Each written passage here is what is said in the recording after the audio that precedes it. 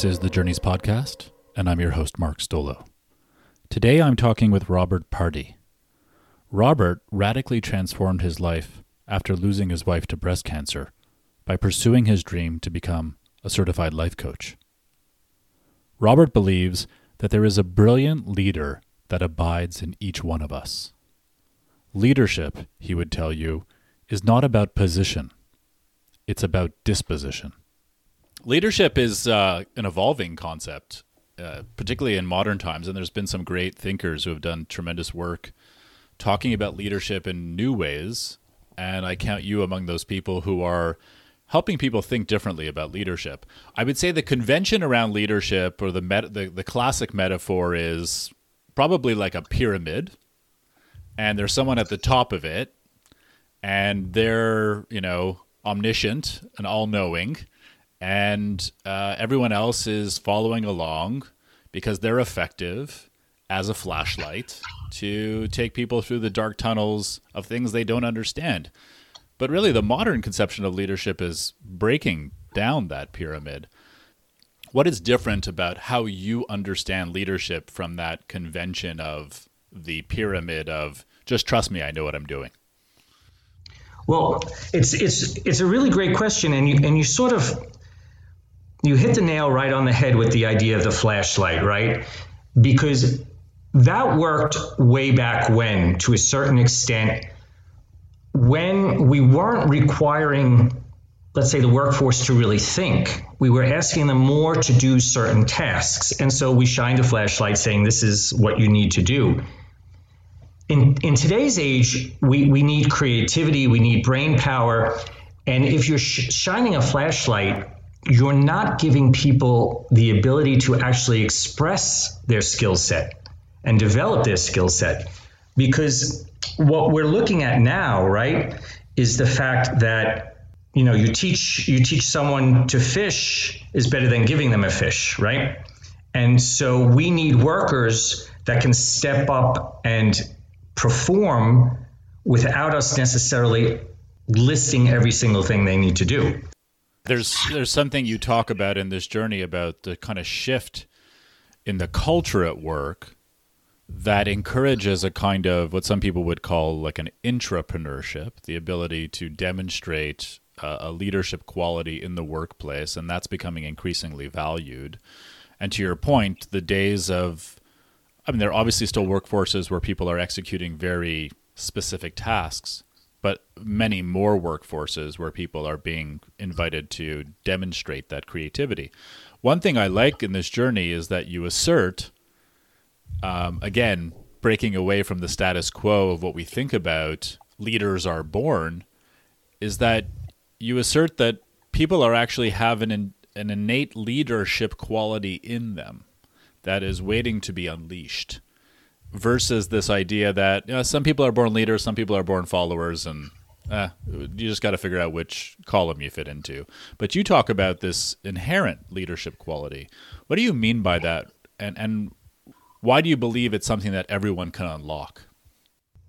Where we are right now, and there's been so much research done, and I talk about grit as well in the journey. And if you take a look at what Angela Duckworth talked about, she talked about that while we're each born with a talent, it's really the effort that we attribute to that talent that helps it grow. And today's leaders need to be agile. So they draw on different skill sets. And our experiences, not just what we've learned in school or jobs we've had in the past, but our experiences themselves have much more value in today's creative environment than they had in the past. And so my concept of leadership is really a leader is someone that doesn't motivate, actually needs to inspire. And if you look at the greatest leaders that existed, they're all people that inspired. And so if you inspire someone to reach into not only what their skill set is, but the thing we're all born with, which is the ability to learn and say, I need you to grow with us, that's where the leadership comes from. And that's where our leadership comes from. It's a growth mindset, which actually fuels leadership. A great leader has the ability to unlock the best in others. I think it is probably the most important, because if you're not able to unlock someone's inherent potential, and Liz Weissman talks about this a lot. She talks about somebody that's a multiplier, and she defines two types of leaders. There's a diminisher and a multiplier. The diminisher is someone that doesn't allow someone to express their full potential. And if someone is not stimulated to express their full potential, they're not going to contribute more than is required. But if you inspire someone and you unlock what they have and you give them a platform to grow, they'll give you 110%. That, I think, is the foundation for a great leader. I list a bunch of characteristics because I've had the opportunity, from being an investment banker on Wall Street to working for one of the largest sovereign wealth funds in the world. I got to, of course, meet top leaders from all over the world. And having lived in different cultures, I've also seen that there are, let's say, 5 key traits that all leaders have, regardless of where they are in the world. So the inspiration is something that is, inspiration or unlocking the potential is extremely important. So in those 5 traits, I think you've already mentioned grit. Walk us through the other 4. Sure. Actually, I'm a big fan of acronyms, but I actually believe, and this is over, 30 years of working with management teams, or definitely as an investor, you get to sit down with the CFO and the CEO, and you really get to see what they're made of, right? And I've realized that it's a leader that has agility. And so I came up with the acronym AGILE, which is being self-aware.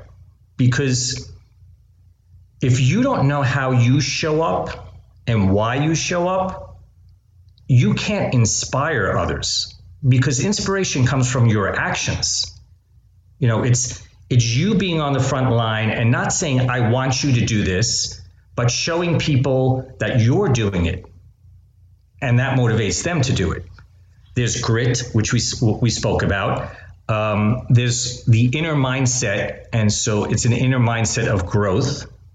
And there's a difference between a growth and a fixed mindset. And you can really see it in the way the companies are actually run, because a fixed mindset does not see opportunities. A growth mindset does. And Jeff Bezos is really one of the leaders in terms of seeing opportunity. He named Amazon because he wanted the letter A, first of all, because he wanted it up on the top of the list, right? But he also writes these amazing annual letters, shareholder letters. And he had written one, I think it was in 2018. They're like mini Bibles for, the leadership community in reality. And he wrote one on the power of wandering. And so to see opportunities, and it's not just doing some sort of statistical analysis to chase the next thing. So then you have what I call L, which is leverage talent. And that is that Liz Weissman diminisher versus a multiplier. And what's really interesting is we all have both tendencies. Just like we have the tendency of a growth mindset and a fixed mindset. We just have to learn how to navigate it. And there's something called the accidental diminisher. And for example, I might be someone that always wants to help my team, and I'm doing it from a good place. But if I'm constantly jumping in, I'm not allowing them to fail. I'm not allowing them to learn. I'm not allowing them to grow. It's very important to understand how that stops people, or how that prevents us from leveraging their inherent talent. And the last one is emotional intelligence. Because if we are making decisions, or we're acting out, letting our emotions drive what happens, people are not going to really understand what we stand for, but they'll understand our reactions. And so it's very important. And emotional intelligence is actually something that's extremely important also for listening and communication. And it's Richard Branson. I think he's somebody that probably has the most quotes on how important it is to listen to your employees and to question leaders. There has to be communication. Yeah. So that's why I use Agile, because it fits very well. And there's a few leaders that I've been fascinated. There was one in particular. His name was Ivan Seidenberg. He wound up being the CEO of Verizon, but he originally was a cable splicer in the 60s for NYNEX. And he worked through up until he became CEO of Verizon.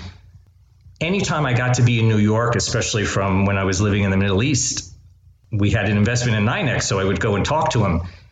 And he was just somebody that was inclusive.